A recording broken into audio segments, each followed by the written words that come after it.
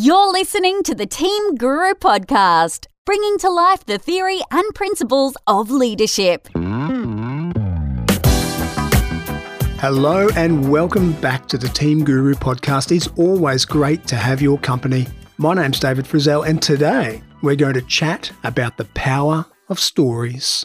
Mike Adams has had a long career in sales and a successful one too, and that means that he has, over time, become an expert in building rapport with people. And Mike thinks that the key to building rapport, which allows us to influence and persuade, comes from the stories we tell and the way we tell them. Imagine the power to influence and persuade. It's a superpower. Here's Mike to tell you how.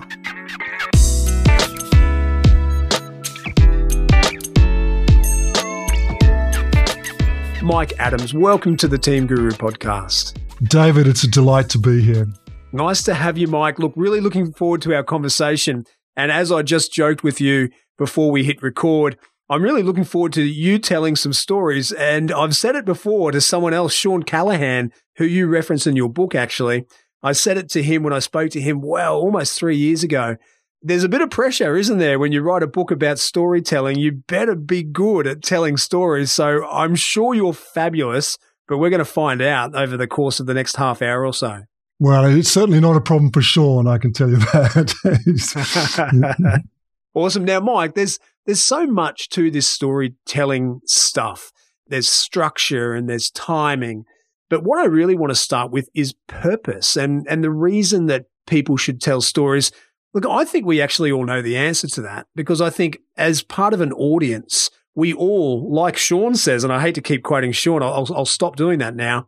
But as Sean says, when someone starts telling a story, and we all know the cues that when someone started telling a story, we literally, physically and metaphorically lean forward in our chair. We're so engaged and we're so interested.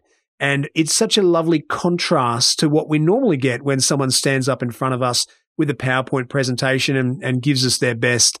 So tell me, apart from that, why are stories so important, and why are people so reluctant to tell them? Why can I sit through a full forum, a full day's forum, and not really hear anyone tell a fantastic story? Yeah, my background is as an engineer. I don't know if you know that, David. So for me, it's not good enough to say, we learnt stories as children, or our oral history of storytelling is what makes us human. Those things are true. But if you really want to understand why stories are so powerful, we need to understand the largest part of our brain, the human neocortex, or the mammalian neocortex. It's about the size of two fists put together, and it's 80% of your brain volume. And it's doing one thing, and that thing is memory sequence prediction. So it's memorizing patterns in our environment, our external environment and our internal body environment. And whatever patterns repeat, we learn them, we memorize the repetition so that we can predict what's going to happen It sure was. next. And your brain was predicting the word next before I said it. And that's what our brains do. We predict how we're going to feel, we predict how we're going to move, what we're going to see, what we're going to hear. All of our 8 sensory groups, most people think we have 5, but we have 8. All of those sensory groups we're predicting in real time all the time. Get it right. And we don't know we're doing it because our brain does such a good job of predicting that we mostly correctly predict, and it just happens. So you can spot it in some funny situations. You know that feeling you get when you go to an escalator and it happens to be switched off, and you get that awful falling feeling? Well, that's your eyes were taking in the groove tracks of the escalator and the rubber handles, and you were predicting how to move your limbs to go up the escalator, and then suddenly the prediction was wrong, and suddenly you're paying absolute attention. You're trying to stop yourself fall over, right? Well, that's the first definition of a story. It has to be a sequence of related events, but it also has to be unpredictable. And when something's unpredictable, our neocortex is paying attention to try to predict what's going to happen next. And that's the reason we're so captivated by stories. Now, the reason we maybe don't tell them in business, because we tell them all the time in our social lives, the reason we maybe don't tell them in business is that people consider them to be unbusinesslike, if you like, and you just stick to the facts. And the problem with that is all of us are human, and we all have that sequence, unpredictable seeking brain. And if we don't appreciate that, we'd run the risk of just losing the attention of our audience all the time. So, the challenge with storytelling is to put into the story the facts that you would like to deliver so that they're delivered in the way that we consume them best. So stories are the way that we consume all the information, all our learning, and we actually even plan and think in stories. So they're absolutely fundamental to the way our minds work. So given... it's not very well known, actually, that little thing I do. So given all that, and it's so convincing, and when you talk about a story needing to be a sequence of related events, yes, but unpredictable, have a twist in them. Correct. That really rings true and reminds me, in fact, of one of the stories that you told in your book, the swimming story, which was fabulous. Yes. If all of that is so well known and so true, and no one is listening to this arguing with that, again, I kind of come back to why is it that we can sit through a full day of presentations and not hear anyone do it really well? Are we not very good at it? Is there a higher threshold? If we step outside of the bounds of a PowerPoint presentation with facts and figures, are we kind of judged on a higher level if we dare to tell a story? Therefore, we're nervous that we've just got to get it right.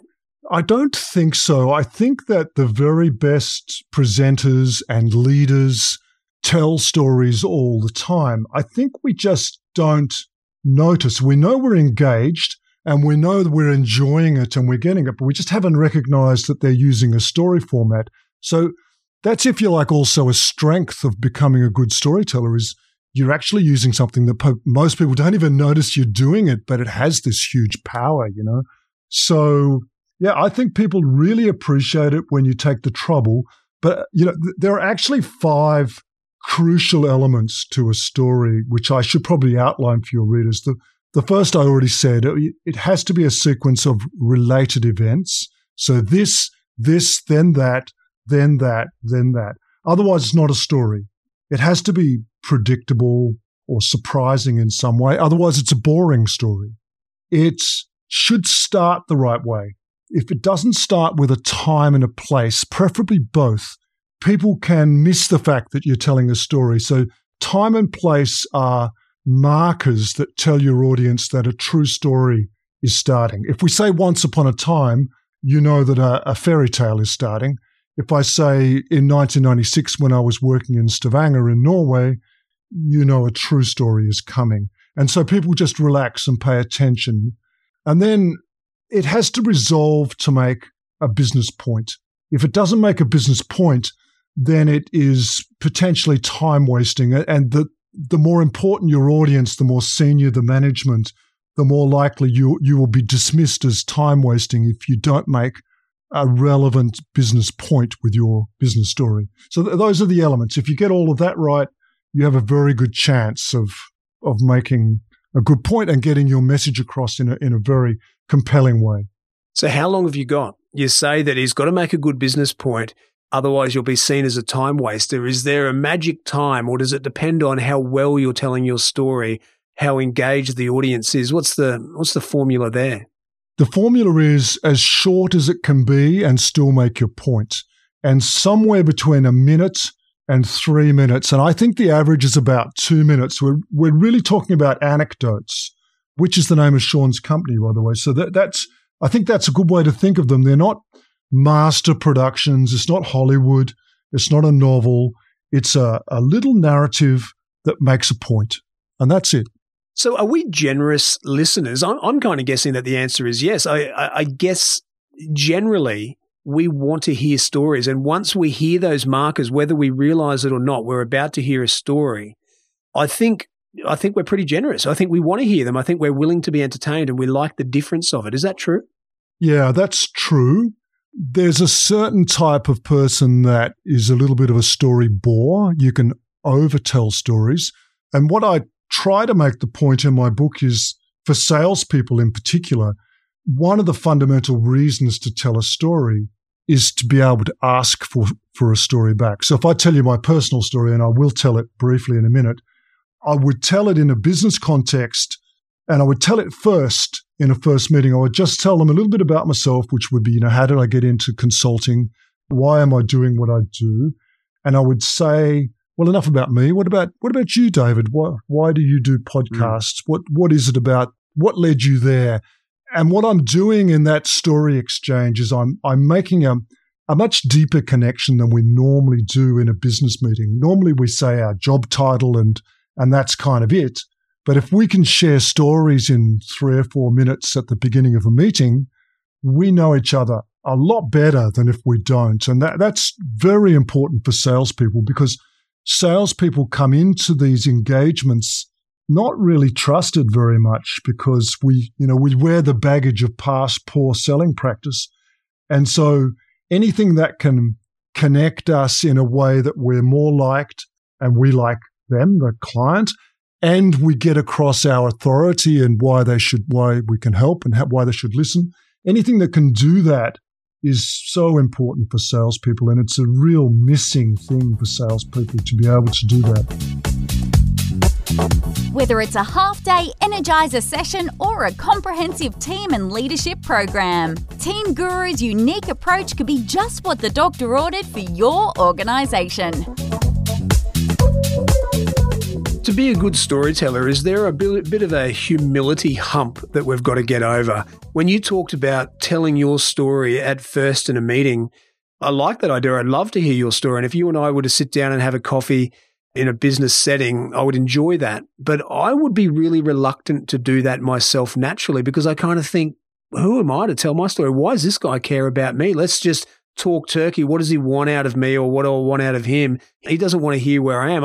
I get the value of it, so you understand why I do what I do and who I am as a person and who you're dealing with. But there feels like this little inherent hump that I would need to get over. Yeah, and what you say is, it's true that many people think that, but it's not true, because what you said right at the beginning is you would like to hear my story, and that's true of everyone. We would like to hear everyone's story, and we learn that when I do story workshops and we get to hear individually a whole group of stories. It's never happened to me that everyone wasn't interested in every story. I never had an uninteresting person ever in many story workshops. So it's something that, we don't like to hear our own voice on a video or in an audio. We just feel that, but it's the same thing. But actually the other person does want to hear that. So So let me tell you how an engineer became. Yeah, I was going to say, what is your story, Mike? How through your career, and it sounds like a great deal of variety in your career, how did you learn at this point where you're writing a book about stories and consulting on the power of stories? What landed you here? Yeah, well, I actually grew up in Tasmania, and I studied to be an electrical and mechanical engineer. And I had the dream first job. I worked on oil rigs for a company called Schlumberger. We used to run electronic surveys in oil wells. And I did that for 6 years, and then I went into the computer center in London. I worked all over the world on oil rigs. And in the computer center in London, I was working on software for classifying rocks for oil and gas companies. And I got this sort of call from my boss to have this great career opportunity, which if you've worked in big corporations, you'll understand as code for a job nobody else wants to do. And it was to move to Norway, which is great, and be a salesperson, which I didn't want to do. But I didn't say I didn't want to be a salesperson. I said, my wife is 8 months pregnant, so we can't go. And then I went home and she said, no, I want to go. So we flew to Stavanger in Norway on the last day that she could fly. And I became a salesperson. I was on the early model phone 1996 in Norway while we were having our second son. And, being a not very good salesperson, because I was very technical, but I didn't have the conversation skills at all. But I happened to land the biggest deal in our division, in our software division worldwide, by complete fluke. And truly it was an accident. And I tell in the book like how much of an accident that was. But But that gave me the confidence to think that I could be a salesperson. And I kept selling, and I ended up running sales teams throughout Europe, in Russia. And then when we came back to Australia, I changed industry because there was no oil and gas industry in Melbourne where we chose to settle. And after I figured that trick, how to change industry, and I'd started to figure out that I needed certain stories to be able to change industry, because you really know nothing. You absolutely know nothing when you change to a new industry. I did that 4 more times. I changed industry 4 more times. This now sales consulting is really my sixth complete industry change. And through that time as an engineer trying to learn what works and being really careful about that, I just noticed what the stories do and what types of stories make an impact. And 4 years ago, I started my consulting business. And what I do is help companies find and hone their best stories. And then I teach the salespeople how to tell those stories and how to collect more stories. And it makes a massive difference. It's one of the very few things that you can teach salespeople that doesn't make them worse. Because, if you teach them, for example, you should ask this question and that question, what they do is they forget to listen to the client and they're worse for a while until they assimilate that. But if you teach them just tell the story and then ask for a story, then things go better for them pretty much straight away. And so that's why I do what I do. And that's what I love to do is help people find stories. So how do you go about, this is the $1 million question, how do you go about teaching someone to be a good storyteller? How do you approach that when you're dealing with a new client? Generally what I do, the process I usually follow, it varies a little bit from client to client, is I help them with their company story first. Most companies don't have a narrative for their company story. They have some facts about their company, and their facts sound usually exactly the same as their competitors' facts. And so their clients don't listen. So if I can find the narrative of the company story and tell it in a way that also projects into the future, that's kind of a combination of your strategy story and your company story. And with that story, we usually get the sales team together, or very often the marketing as well, or the entire leadership team together. And we spend a day learning what stories really are and extracting from the group stories. They're usually quite raw. They're usually too long, and maybe they don't quite make a good point. But if we tell 20 or 30 stories in a day, we'll get 5 or 6 good ones. And I video them with my iPhone on the spot. And we put them in a story library. We start making a story library on the spot. And that day is it's incredibly engaging. They love it, and they're amazed at all the stories that are out there that they didn't know about. So that's the first thing, is just recognition and seeing that there's all these stories out there that you didn't notice. Very often, I always find, David, that there are good storytellers. Every successful company has one, but they're quite often unconsciously good. They don't know they're doing it. Very often the founder, in fact, it's rare to find one or both of the founders of companies are not good storytellers. It's almost, I would say, a prerequisite to starting a company. And also the very best salespeople do it, but they often do it without knowing that they're doing it, or they're not conscious of how they do it. So getting those people to tell stories is critical for the rest of the team, because the rest of the team are there just amazed when they hear them. They hadn't heard them before, right? So that's how I start. And then so what is it when you say you're in a workshop and there are just some people who could be in any position who are good storytellers, and as you say, founders are often good storytellers. I'm interested to know why that is. But firstly, what do you hear? What pricks your ears up and says, okay, that's one over there, she's one, and he's one? What are you looking for? What are you listening for?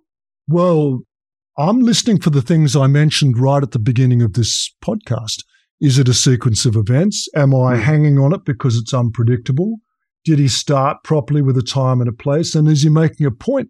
And if those things are coming out, I'm going, okay, here's someone that knows what they're doing. Well, maybe they don't know they know what they're doing, but they're doing it. And and people are hanging on their words, you can tell. So because I'm sensitive to it, that's what I listen for.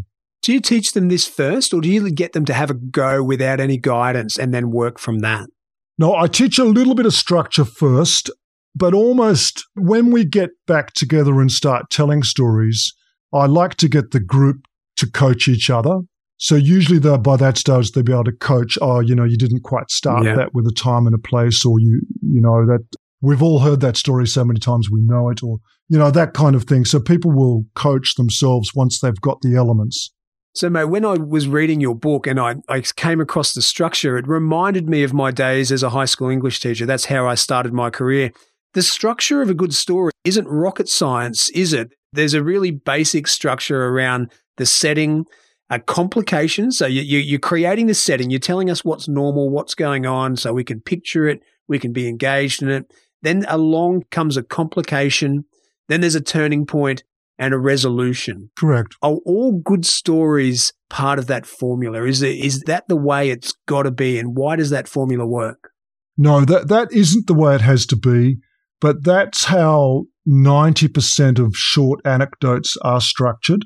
I tell a story in there from Ernest Hemingway. I don't know if this is a true story or not. I couldn't validate it, but there's a story that Ernest Hemingway had a bet.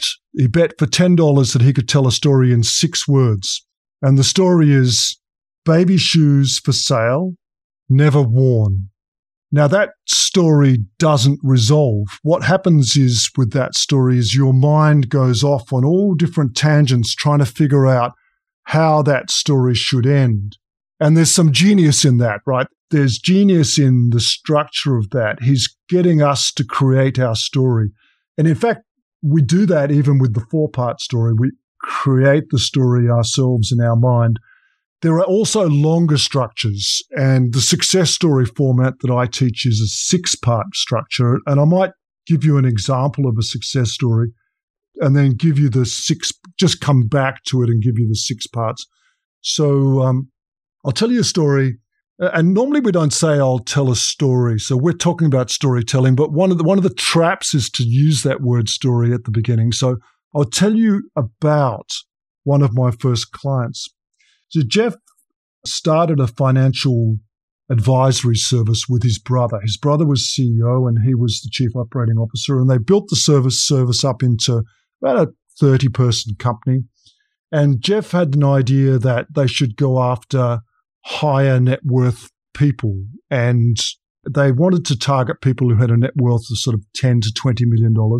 And to do that, they felt they needed to develop some special software. And Jeff, not his real name, by the way. So Jeff he spent a couple of years, spent a lot of money, and his brother was pretty nervous about the expense, and finally got it working. But then he couldn't sell the service, and he was under quite a bit of pressure from his brother to do that. And through my business partner, I got to meet Jeff, and he asked me to evaluate his sales technique. And I put him through a process that I have, and he scored worse than anyone I've ever tested. In fact, his technique was to just talk all the time and to stalk his clients with information about their business that he'd somehow found out about them. And my advice to him was, look, I think you should just hire a salesperson. I'll help you. And his answer was, well, look, Mike, I'll do that, but I have to know how to do it myself first. So I said, okay, well, it's probably going to take 4 or 5 months. I'll teach you. And I put him through a program. He was a brilliant student, I have to say. He really wanted to learn.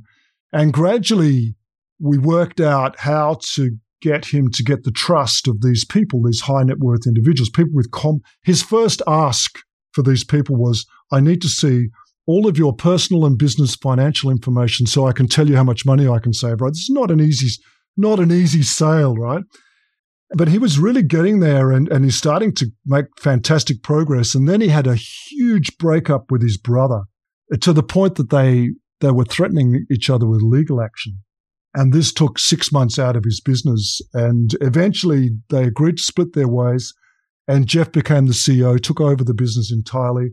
And he's going brilliantly. He's in control. His brother had been doing the selling. He now knows how to do the selling. He's confident, and he's doing the job. So that's a success story. And there are 6 parts which I would like to highlight now. So I started with Jeff. The first event is your client, your successful client, in their natural situation. And then they hit a problem. They hit a snag, right? That's the second part. So Jeff needed to sell to these high net worth individuals, and he'd invested a lot of money and he couldn't sell. Third event, they meet a guide. That was me. That was our company. But we're not the hero. We're just the guide. The guide gives him a plan. So I gave him a training program. I set him up with a plan on how to succeed. And then he avoids failure. Now, in my story, I talked about potential enormous failure with the split up with his brother, right? But there are other ways to avoid failure. He might not follow the plan, or he might fail at the plan in some way, and you have to bring him back to succeed. And then the sixth step is he succeeds. When you tell that story that way to someone who is a potential client, let's say, who is like Jeff, because you want to tell a success story about someone who is like your potential client. So they identify with the hero of your story, which is not you, it's your client. That's a very compelling story, because what you're actually doing is you're letting your future client experience what it's like to be one of your clients. They absolutely feel what it feels like. They can visualize and they can feel what it's like to be one of your clients. And that is a fantastic thing. That lowers the risk for them and it makes them like the whole process and they get it. Now, if you tell instead the classic 3-part case study, so a lot of people think a success story is a case study and it's not. So the case study usually goes like this, and marketing departments do this because they have constraints. They're worried about talking about their clients in personal details and they're worried about naming them. But salespeople can just say, look, let me tell you about a client like you. I'll call him Jeff. The 3-part case study goes, here is this situation for anonymous client A. Here is what we did. Here's how great it is now. Aren't we wonderful? And you see, correct, you're making the vendor, the supplier, the hero. That story doesn't resonate. No, well, it's kind of interesting, but they all sound the same. And your client doesn't experience it that way. So that's a 6-part structure. All the other stories of the 7 stories are 4-part structures. And I'll briefly say what they are. We don't have time to go through all of them, but I'll just tell you what they are. So I use a fishing analogy. So that I consider that a salesperson or a business person who wants to win business has 3 fundamental problems.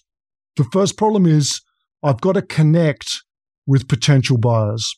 That's the hook. I have to hook, and I'm using my story as the hook. And there are 3 stories there. There's the company story that I already spoke about. There's your personal story that says why you do what you do and that you're an authority, and also allows you to ask for their story because that gets the connection. And then there's the story about important people in your company that your future client will probably meet and needs to know about, and you can position them by telling their story. And that's really important for salespeople because, as I said, salespeople are often not that well appreciated in the different roles. Your client might appreciate better the technical salesperson or the delivery person, and you can tell their story. And in doing so, you will actually improve your own status with the client as well. They know you've got a team and that you're working with a team of solid people. So those are the 3 stories that connect, that hook. Then we need to differentiate. The 2 stories that win mind share and help your client to change are the success story that I just told and the insight story. The insight story is the story that teaches your client about something that you know about their business that they don't quite appreciate, which is a sensitive thing if you think about it, because all your clients think they know their business very well, certainly much better than you do. And so how are you going to get across to them that they're missing something? There's a high potential for pushback.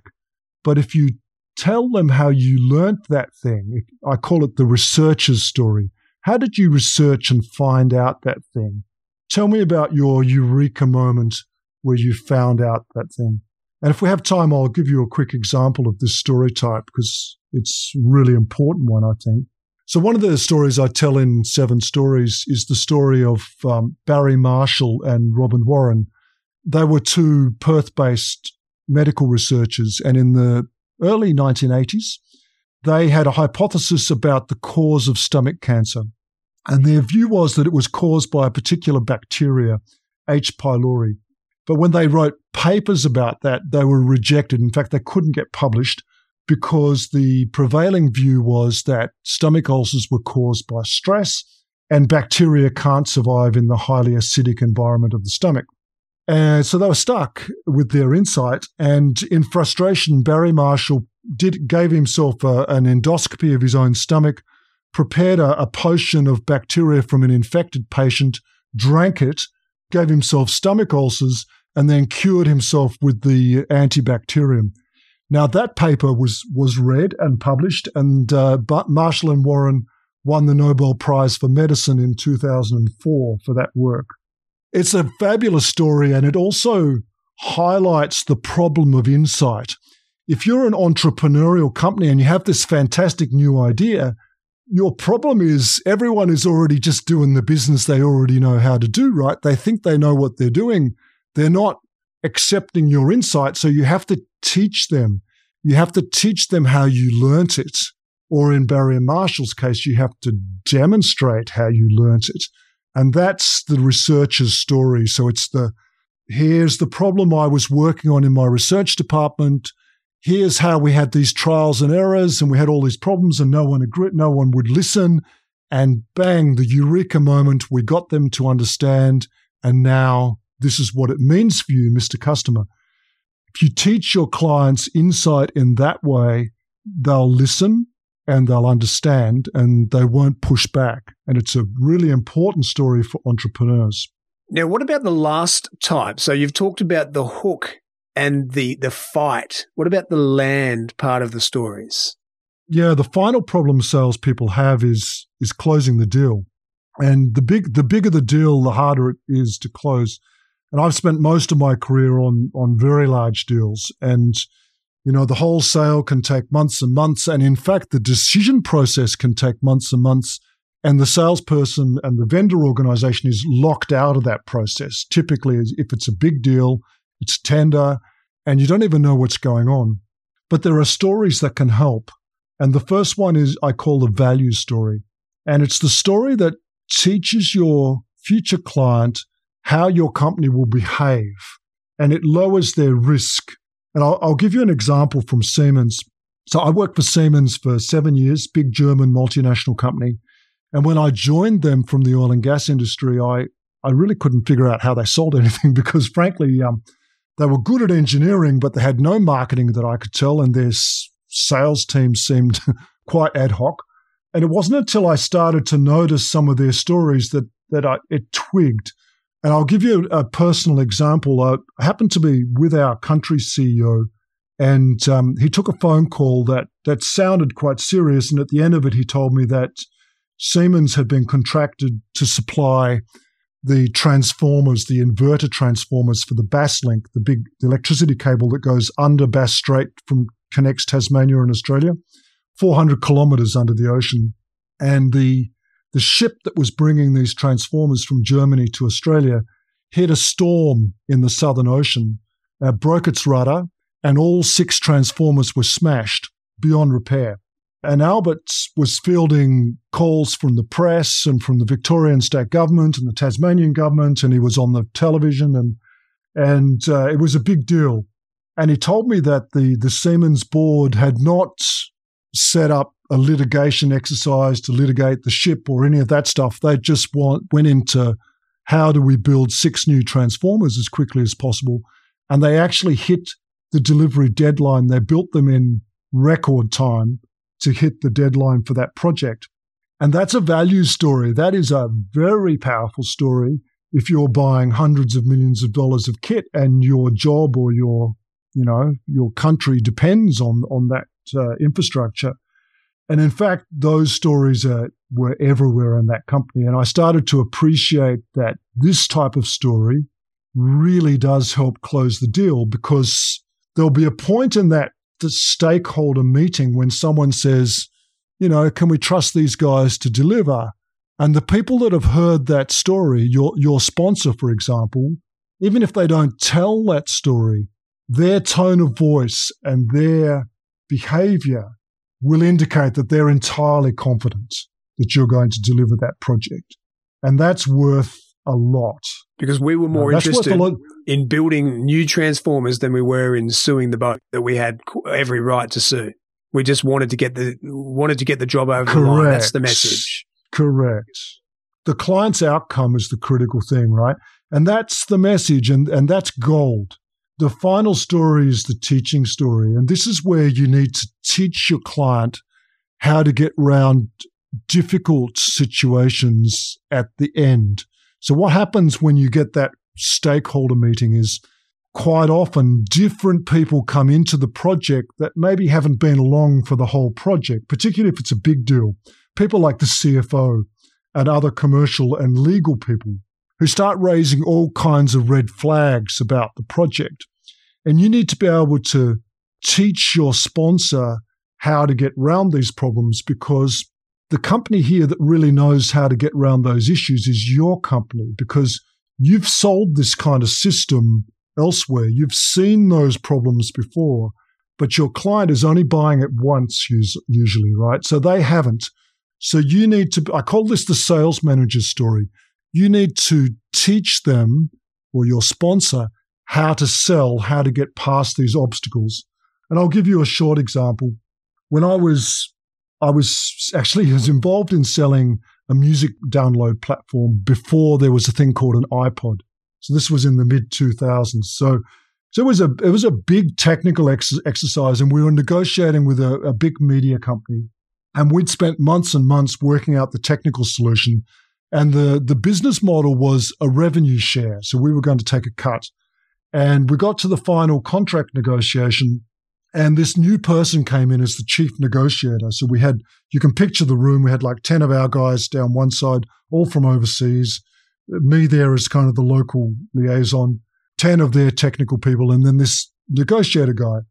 And this guy just started treating it like the hardest contract negotiation you could imagine. And he tore the price apart and the scope, and he demanded quality measures that we couldn't hit. And I came out of the first meeting pretty convinced that we weren't going to make a deal. And when I got back to our office, one of our more senior sales guys looked at me and he saw something was wrong. And he asked me what had happened. I said, look, I think we can't close that deal. And I explained what had happened. And he said, Mike, why don't you just ring him up and go and meet him, have a chat? And I hadn't even thought of the possibility, but I did. I rang him up. I went over to his office in the headquarters, and we spent 2 hours, and I realized that he had no clue what he was negotiating. He hadn't been at all briefed properly on what it was. He didn't understand the revenue share. He didn't understand the whole model. And the interesting thing is, when we got back on the next negotiation meeting, he didn't change his character one bit. He was still all bluff, and he was angry, and he was throwing a tantrum and all this, but he very carefully skirted around all the non-negotiable issues that I'd explained, and we closed the deal a couple of meetings later. And that's a good example of a teaching story, because you can teach your client sponsor how to get around difficult people in their organization, for example. And there are other styles of these kind of stories, but just to show you what can be done with stories. So just quickly before we wrap it up, Mike, if you've convinced our listener and they're sitting there thinking, I want to tell stories, there are stories in me and I enjoy hearing them, so why don't I tell them more often? What are some traps for young players, for people who are just beginning the process of becoming a good storyteller? What sort of mistakes are they likely to make? The functional mistakes, telling, they might start with a time and place, but then stop telling it as a sequence of events and just start hitting facts. As soon as your story becomes a set of facts, it's no longer a related sequence. So it's not a story. So you've got to find a way to get the facts into the story. So that's the first thing. It's almost like, just on that one, it's almost like people can chicken out. You see people chicken out of telling a story. I don't know if you see this, where they start, I want to tell a story, and they get partway through it, they think, God, I'm standing in front of a group of people telling a story. So then they just, as you say, hit the facts because that's safe. Yeah, so that's correct. So generally, what happens for the listener is time stands still. What happens for the teller is it seems to take forever. So, and I've told 4 stories. We haven't been going that long. They probably took 2.5 minutes. To you, they probably didn't seem to take long, right? So it's one of those things where you need a little bit of guts to just do it in a meeting. But I would counsel people to first I use video messaging a lot. I use WhatsApp actually. The beauty of video message is you record your story as a video message initially just for yourself. Because if you use WhatsApp, it's got a little playback button. You can just play it back and listen to it yourself, and it tells you how long it is. If it's going over 3 minutes, you've probably got a problem. So you can find ways to shorten it. And then when you're happy with it yourself, you just send it to one of your colleagues and you say, what do you think? And if they like it, they'll tell you. And if they don't, they'll give you some suggestions. So it's worth, rather than make mistakes on your client, why not just have a little practice internally, right? And then when you think, yeah, people like that story, now have a go at telling it to a client. And then just listen for the response. Listen for how they react to that. You'll be very surprised. It's usually very positive. It's a great place to end it. Mike Adams, author of 7 Stories. It's been an absolute pleasure to have a chat. Thank you, David. And if people would like the book, it's still on sale on Amazon. Just do a Google for the book name. You'll find it.